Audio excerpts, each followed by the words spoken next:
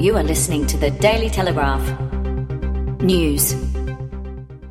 Hi, I'm Belinda Powmatter with the top stories for Thursday, May 23rd. Australians of faith believe the Labor Party has abandoned them. Chris Bowen warned yesterday as he withdrew from the ALP leadership contest just 29 hours after announcing that he was a candidate. In a thinly veiled swipe at former leader Bill Shorten, who targeted Scott Morrison over his Pentecostal faith and at his party's hard-left policies, Mr. Bowen said, "People of faith no longer feel that progressive politics cares about them. This is an issue from the federal election that we simply haven't yet focused on." Mr. Bowen, who had been blamed for Labor Party's disastrous economic policies, withdrew from the leadership contest after realising rank-and-file party members would not support him. The man who claims to be the long-lost son of TV mogul Red Grundy has appeared at court for the first time looking remarkably like a businessman to claim his slice of an $800 million fortune. Simon Thomas Russell, a two-time mayor of the Bayside Council in Victoria, sat in the gallery of New South Wales Supreme Court close to Mr. Grundy's estranged daughter Viola Valette and widow Carolyn Joy Chambers Grundy, who are already fighting over the division of the estate. Mr. Russell's barrister Nicholas Kirby told Justice Jeff Lindsay that they had tested a DNA sample from Mr. Grundy to prove his paternity, but results were inconclusive. Mr. Kirby said they were now seeking a court order compelling Mrs. Chambers Grundy to list all medical entities that may be holding biological material belonging to Mr. Grundy. The love child of cancer-stricken serial killer Ivan Milat has spoken about her love for one of the country's worst murderers and told how she prays he doesn't die in pain. Supermarket service worker Lenise Milat, 54, told the Daily Telegraph that although she accepts and loves Milat as her father, she doesn't always like him. Miss Milat maintained her father may leave Prince of Wales Hospital to return to Goulburn or Long Bay Jail, despite being given 2 weeks to live. He has been diagnosed with the cancer of esophagus. Milat is serving 7 life sentences for the 7 Belangelo State Forest backpacker murders committed while he lived at home with his mother between 1989 and 1993. In sport, the pressure is on out-of-form Penrith halfback Nathan Cleary to prove he deserves to retain his state of origin jersey in tonight's Western Sydney Derby against Parramatta. The Daily Telegraph understands Cleary remains the favourite to keep his spot in the New South Wales side after helping lead them to a series win last year. But the calls to drop Cleary have increased with every Penrith loss, and New South Wales coach Brad Fittler will speak to his coaching advisors immediately after tonight's game to assess the youngsters' performance. In Sitcon, after 3 long months apart, former Miss World Australia Erin Holland and her cricketing beau Ben Cutting have been reunited. While Cutting was playing for Australia and India, Holland was hosting for Star India TV in the Indian Premier League in Dubai and Pakistan. "We've done long stints before, but 3 was the longest and quite challenging, if I'm totally honest," she said. Holland, an ambassador for Infinity Diamonds, says she's not expecting her own rock anytime soon. "We've been together 4.5 years, but we're apart so often it's more like 2, she joked. And now to the weather. Patchy morning fog and some areas of smoke haze, mainly in the west for Sydney with 23. Patchy fog and sunny afternoon for Canberra with a top of 19. Partly cloudy, patchy fog with a chance of shower for Newcastle and 24. And patchy fog then mostly sunny for Wollongong and 22. And that's all for now. If you're after more news, head to dailytelegraph.com.au or subscribe to this podcast.